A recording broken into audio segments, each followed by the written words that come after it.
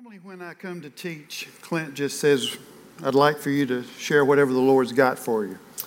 But this time he called me and said, would you pray about teaching a specific topic for me? And so I did. And what he's asked me to teach is about tithing. And so I'm going to entitle today's message, Tithing the Tithe. And I think that'll make more sense as we go through this session with you today. I have no apologies in teaching about giving because the Lord says in His Word, seed time and harvest will be with us throughout the time this earth is together. And so this is how we sow into God's kingdom, and you'll see this more this morning. And really what the focus of this is not as much as the percentage, even though we'll talk about that, but it's having the right heart when we tithe. It's not doing something. You know, I hear so many people say, well, it's time to pay my tithe. I don't like that. We're not paying a tithe like we pay a bill, and that's what I hope that you'll gain from that this morning. So let's just jump into it. So the first question I would ask is, what is the tithe? What is the tithe? And the tithe is simply, that word simply means 10% or a tenth. And it is used to designate that which we give, and I'll say two words here, which we give to the Lord through giving to our church. And this is a commandment that He gave to the children of Israel. They had no choice but to obey it. We're not like that, and you're going to see this through the discussions that we have this morning. Now, to many people, when they say tithe, that can mean any percentage that they give. But we'll be specific in the very first parts of this, and then we'll get into talking about the heart. So let's start with Psalm 24, the first verse. It says, the Lord is the earth and all it contains, the world and those who dwell in it. So what is the Lord telling us this? That while we're on this earth, everything we might say that we possess or that comes into our hands, it's not really ours, is it? It's the Lord's. And He tells us even in Psalm 50, verse 12, that the cattle on 1,000 hills are mine. So He's saying all these things that are possessions. And we've got to remember that when the word was written to the children of Israel, they were an agrarian society. So all the examples about tithing are going to be related to that. So the bottom line is we are stewards of what Clint, I like what he put here, of His stuff. Everything that we possess, everything that we say is ours, really belongs to the Lord. And let me tell you, He tells us in the Word that we're to be good stewards of that. What He gives us, He expects us to steward well. He even goes on to say that stewarding finances, stewarding money, or mammon, as you may remember the New Testament talks about, which just means money, that's the least we can do. And that says when we steward things well, steward money well, then He can trust us to give us those more precious things, up to and including His power, His assignments that He gives us. So we're basically stewards. Leviticus 27 verse 30 is the first time the word tithe is used, or it's used in this manner. And it says, bring all the tithes into the storehouse so there will be enough. Let me back up because I'm doing 1/10 of the produce of the land, where the grain from the fields or fruit from the trees belongs to the Lord, and it must be set apart to Him as holy. Now, there's a couple of things we could talk about. We could talk about the 1/10, but we already had that. I believe when 1/10 talks about the first parts of our income, and we'll see that in a moment. But I want you to look at this last. It says it belongs to the Lord, and it must be set apart to Him. Now, the word set apart is really the same word that's used to describe you and I who have been sanctified. We've been set apart from the world, and we've been set apart to Him. And He says this tithe ought to be treated in the same manner. And also see that He says it's holy. So when anything is holy, that means that we need to be involved in it with an attitude in our hearts of worship and of thanksgiving to Him. In that, then, I would say that the tithe is that first part, but in all the offerings that the children of Israel gave, the same attitude that we're going to talk about with the tithe should be considered in offerings, just like you celebrated the Projects 216 offering last week. Now look with me at Malachi 3, verses 10 and 11. And we're going to read through this, talk about it, but then we're going to come back to 10. It says, bring all the tithes into the storehouse, so there will be enough food in my temple. That's the part we'll talk about in a moment. And then the Lord says this, if you do this, and can I say for the first time today, that's a choice you and I have to make today. We're not mandated to. We're not commanded to. We do it as a response to His love. But if you do this, says the Lord of heaven's armies, other translations would say the Lord of hosts, He says, I will open the windows of heaven for you. Now, to me, when I read that statement, I just think about goodness flowing out, because that's all that there is in heaven, is good things. It continues on to say, and I will pour out a blessing so great that you won't have room to take it in. Now, when we see that, let me just say that He's just not going to pour out to you and I without us expecting it or believing it. Everything we receive is what? Through grace, by faith. And so your faith is involved. And why that's important is these words that we're reading now should be the foundation of what we see as our faith in giving to Him. And then He says, try it.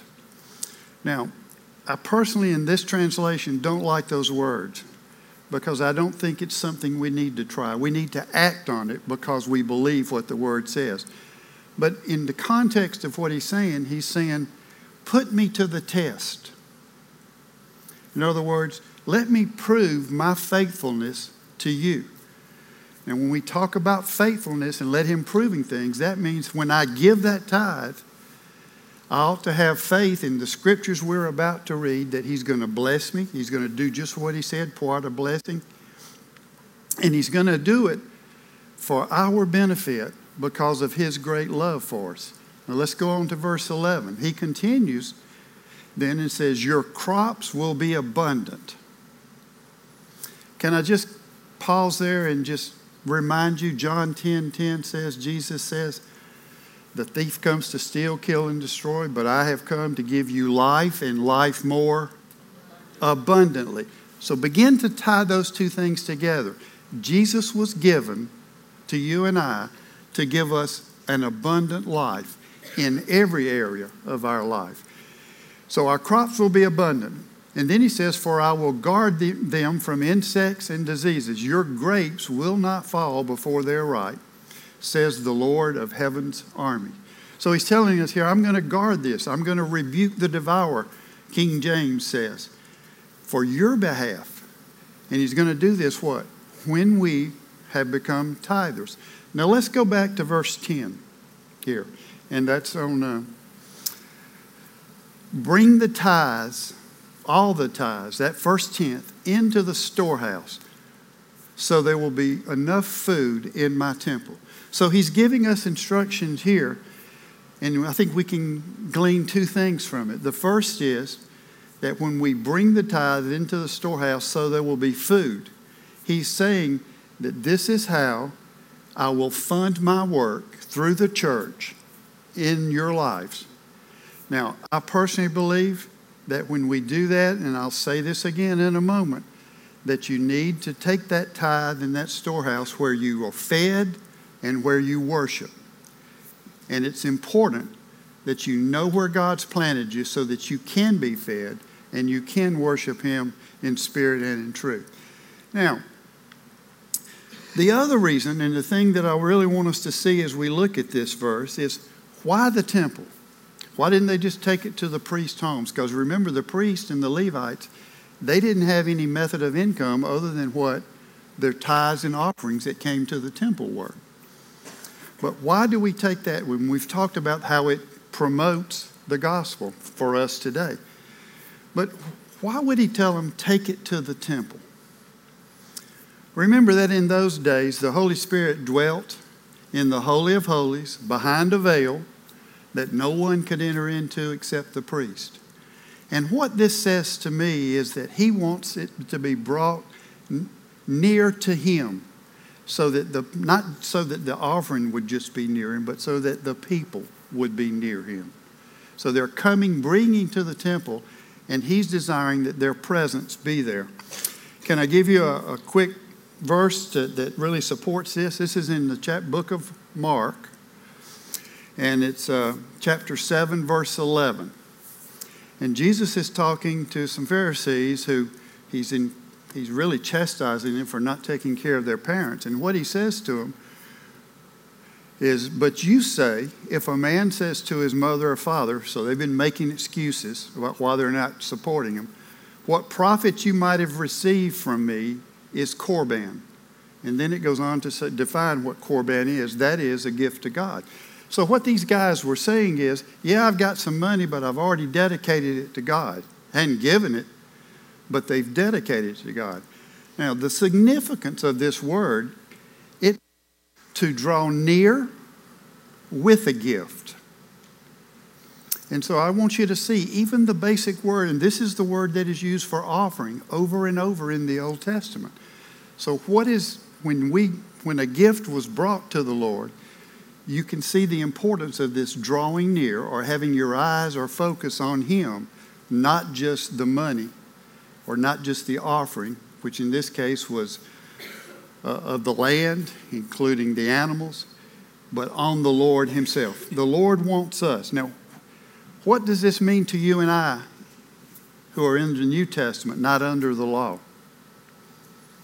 It means that even though we are close to him, when we bring an offering, he wants us to treat it as holy and really offer it, give it to him with the right heart.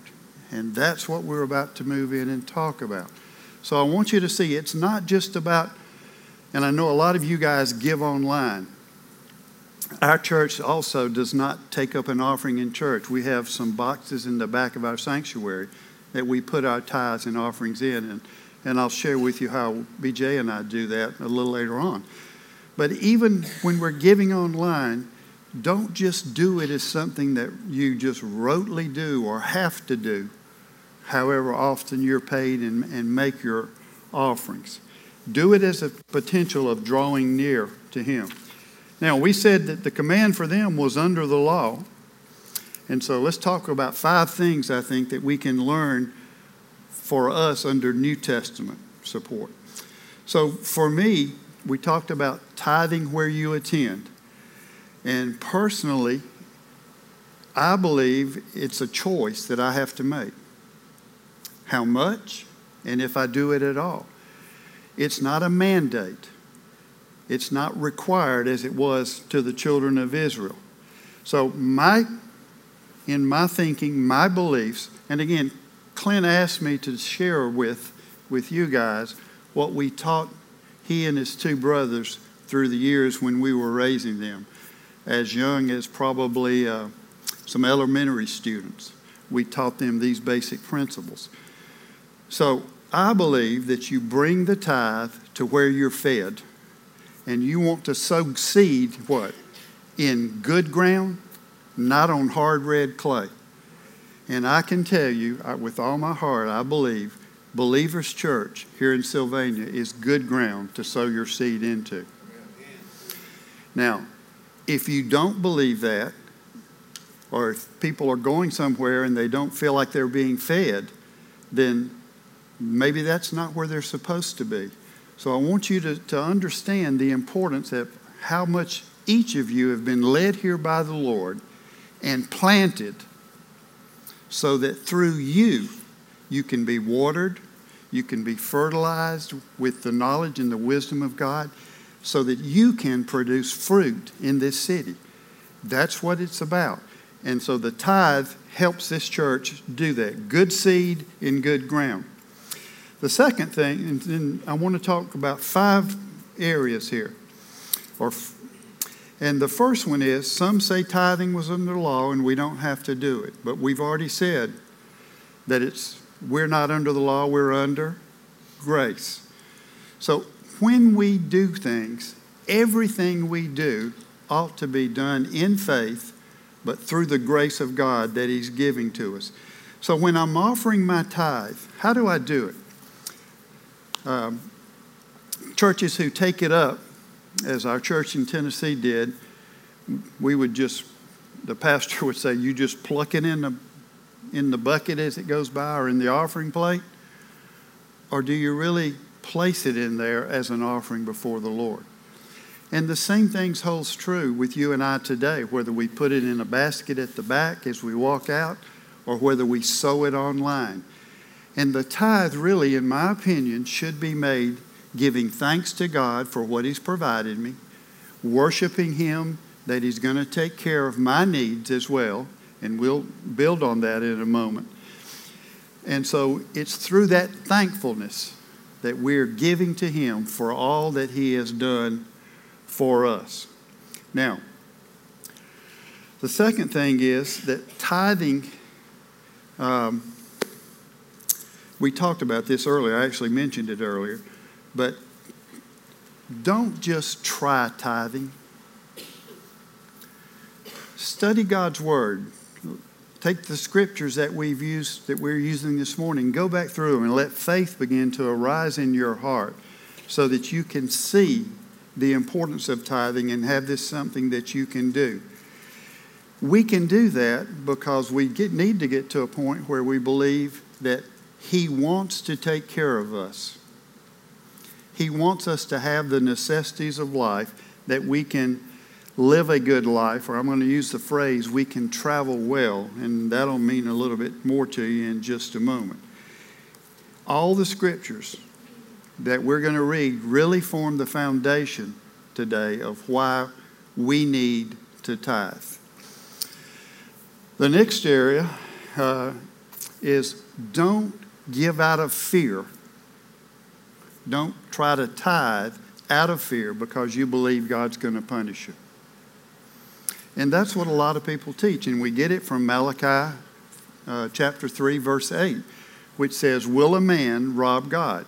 Now this is written, again, to people who are under the law.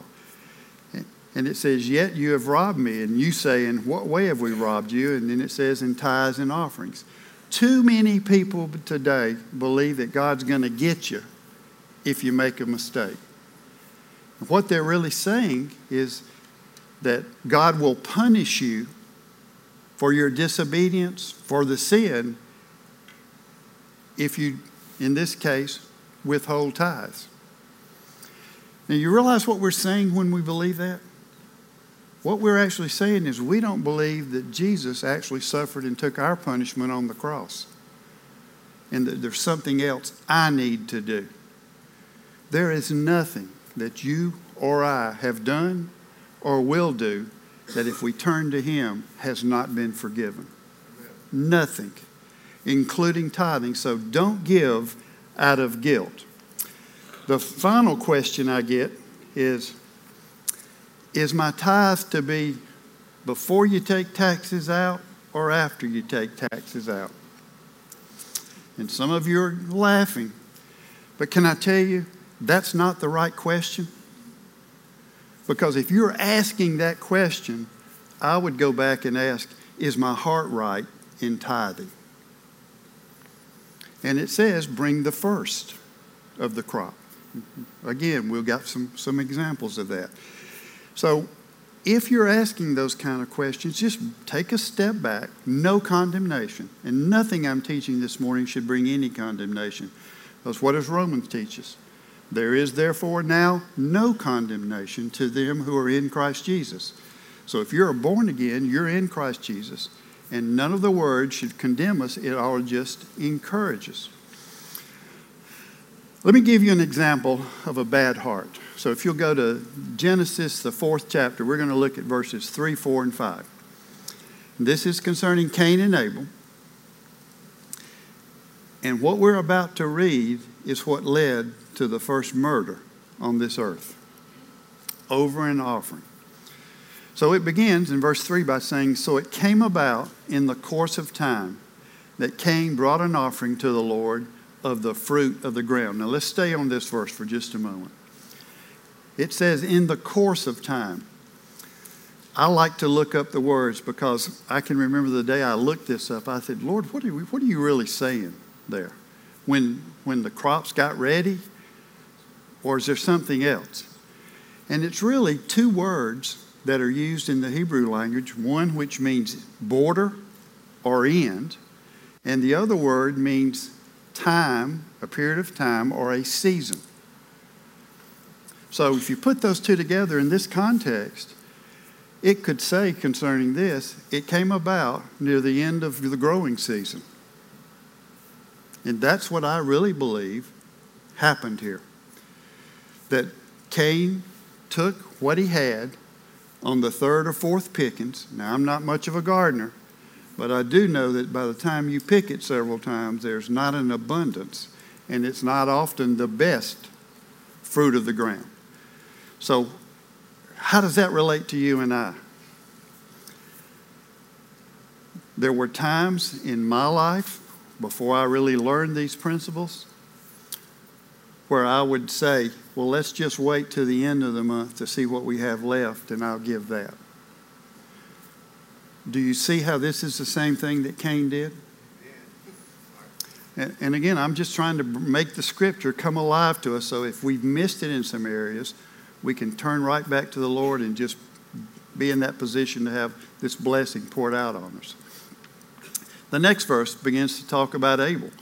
And it says, on his part, he also brought, and notice what it says, the firstlings of his flock, the best, and their fat portions. And the fat portions is really to indicate that they were plump, they were such that when the meat was cooked or the offering was made, kind of like a ribeye steak with all the marbling, when you cook it, it's got a sweet aroma.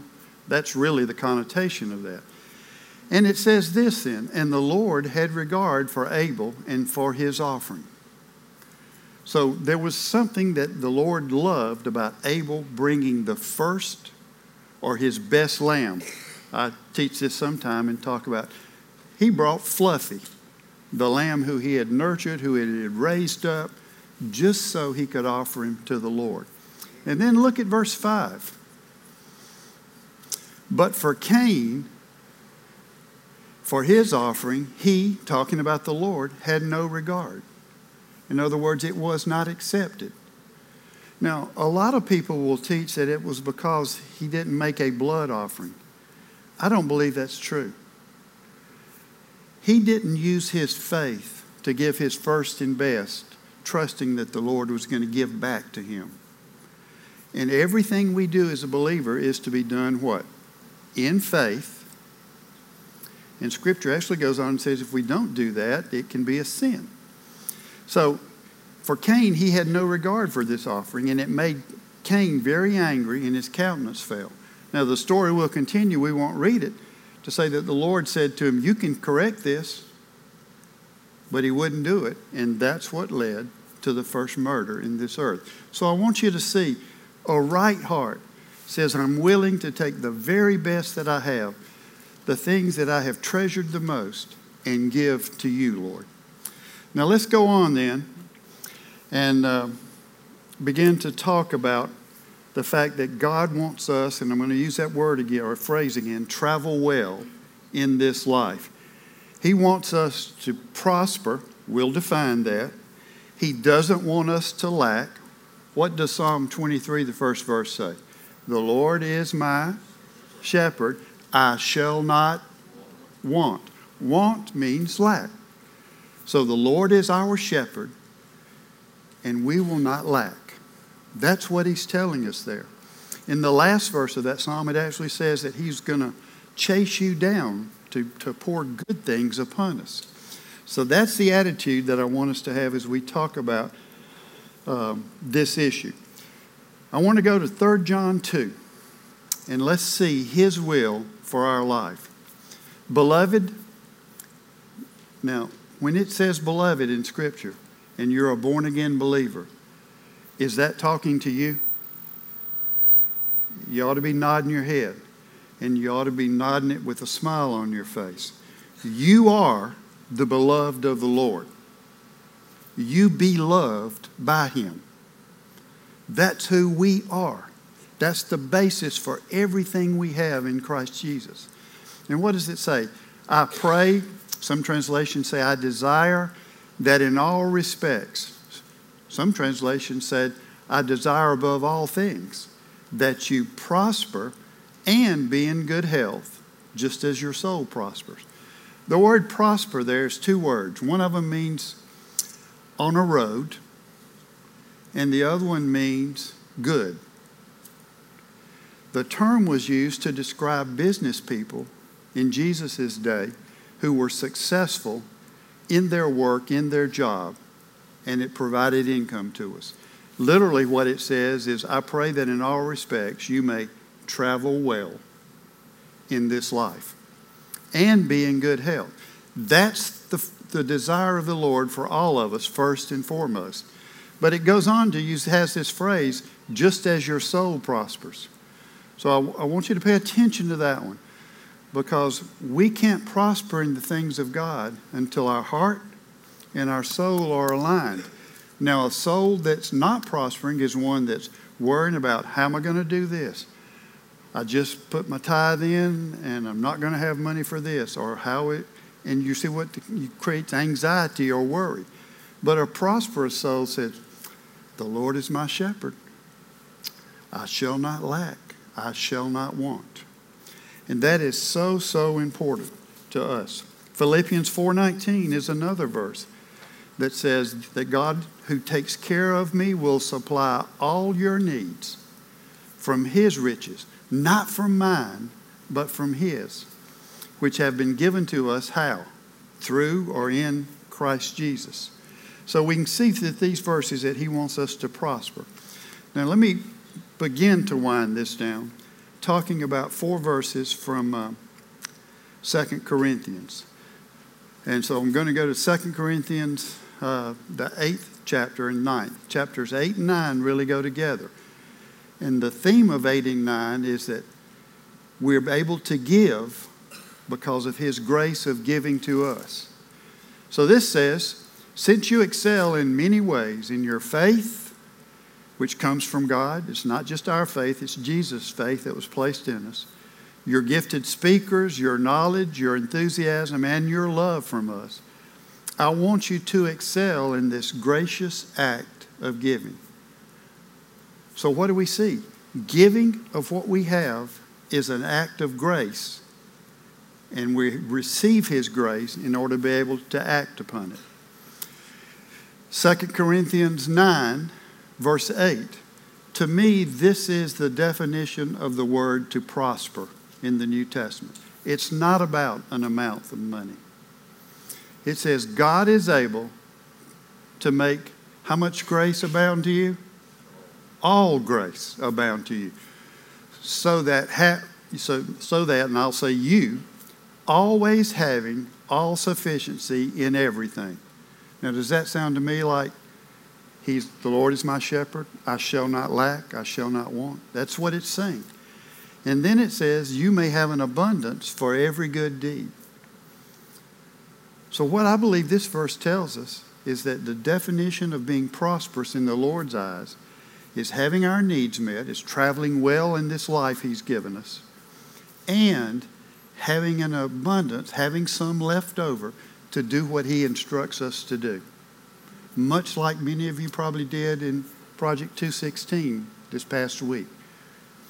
So it's having what we need and the extra to do what God tells us to do with it.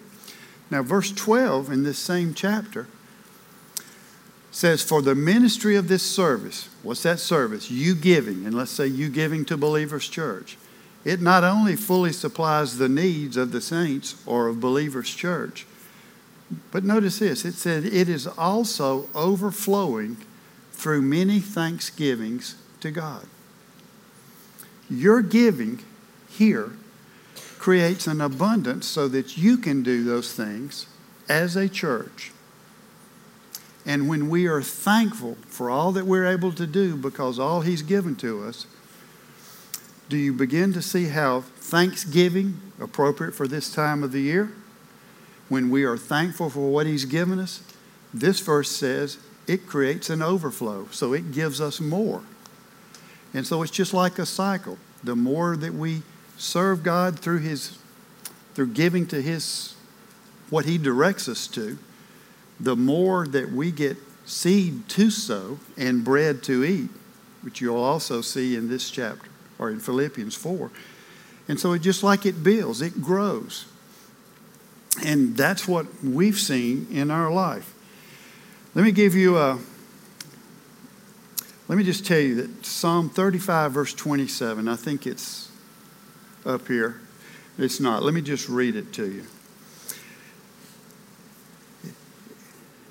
It says, "But let all my true friends shout for joy." Now, King James, I believe, says, "Let the Lord be magnified. All those who know and love what I do for you, let them say, the Lord is great, and He delights in the prosperity of His servant." Now, I'm not up here preaching a prosperity gospel. There is not but one gospel, and that is of Jesus, who came and paid His blood so that we could have life. But I want you to see the heart of God for us is to live a life where we can be generous and where we can serve Him as He instructs us to do. 2 Corinthians 9, the 7th verse, and this is from the Passion Translation. This ought to describe us here today. Let giving flow from your heart, not from a sense of religious duty. In other words, not from something you have to. Let it spring up freely from the joy of giving. And that was really, as I was preparing this a couple of weeks ago, when Clint told me that Mel would be doing the offering since he was just coming back from Honduras for Project 216. This was my prayer for you guys, that you would have a heart that the spirit of giving would just freely spring up, and that you would get great joy from seeing the fruit that's going to be created from Project 216. This verse concludes by saying, all because God loves hilarious generosity. And I like that because that was what was on the intro that I saw this morning here. Now, Matthew 6:21 says, wherever your treasure is, there the desires of your heart will be also. A lot of people say, follow your heart. But I think that's dangerous. Because concerning giving, if money is the desire of our heart, then we're going to hold on to it tightly. If the Lord is the treasure of our heart, Him first, then everything He puts in your hands, you're going to be willing to say, Lord, how do I use this? That's the true heart of giving that I think He wants to describe today. With our three guys, we encourage them to be tithers and givers. We taught them at a young age that if you cast your bread upon the waters, it'll come back to you. That's a verse in Ecclesiastes. And they began to see that even as a young child and would tithe some of the gifts that they were given. Not necessarily Christmas gifts, but other gifts that they were given. They would begin to tithe it, and they saw it. I would say this to you. Our experience in BJ's in my life is that because we haven't always been perfect in this. I'm not standing here to toot my own horn. But we have seen over and over again that the Lord is able to do more with the 90% after my tithe was given than we were able to do with the 100%. Over and over and over again. And I'm convinced you'll see that. Clint asked me to share this part about my parents. My dad was a football coach and a teacher. In fact, my first trip to Sylvania was to play Screven County in a playoff game around 1959. We must have won because that year was the first of 3 state championships that he won in 6 years at Dublin. But the point about that is my mom was a part-time nurse. In those days, and really it's true today, teachers are not the best compensated for the investment they make in young people's lives. And when he retired, he had already learned these principles late in his career. But when he retired, we began to notice they seemed to have more money than they did when they were working. And we never really understood why. Until about 10 years after he really began walking in the fullness of that, he asked me to sit down and become executor of his will, and he wanted to go over all of his finances so that I knew what was where. And as we did that, and I just said, well, tell me what you do with your expenses and how much you're tithing and giving. And I know you're putting up 10% or so savings every month. So just go through that with me. When we added up what he was tithing to the church, what he was giving to other ministers after the tithe, it was almost 36%. And what we saw then is an absolute testament to having an abundance. Dad's been dead since 2005.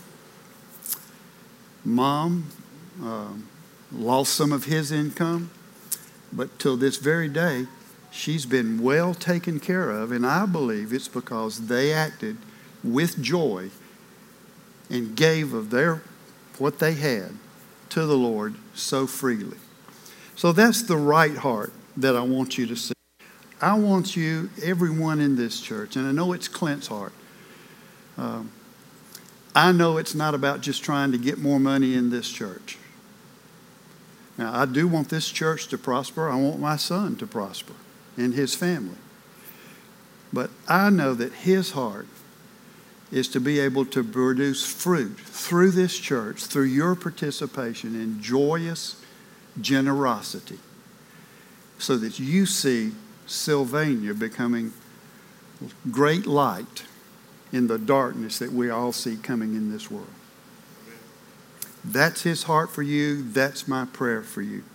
So let me pray for you as I close with this. Father, I just thank you that you don't really need our money, that it all belongs to you anyway. But I thank you that you show us in your word that when we give you what is yours, what is holy to you, that you will take care of us, your people. You will give us what we need such that we can sow good seed in good ground here in this church and in other places that you may tell people to sow into other ministries. Father, I just thank you for opening our eyes to this so we may be one of those who give hilariously, cheerfully, not out of compulsion. And as we do, we worship you. Thank you, Lord. Thank you, Lord. So let me encourage you today.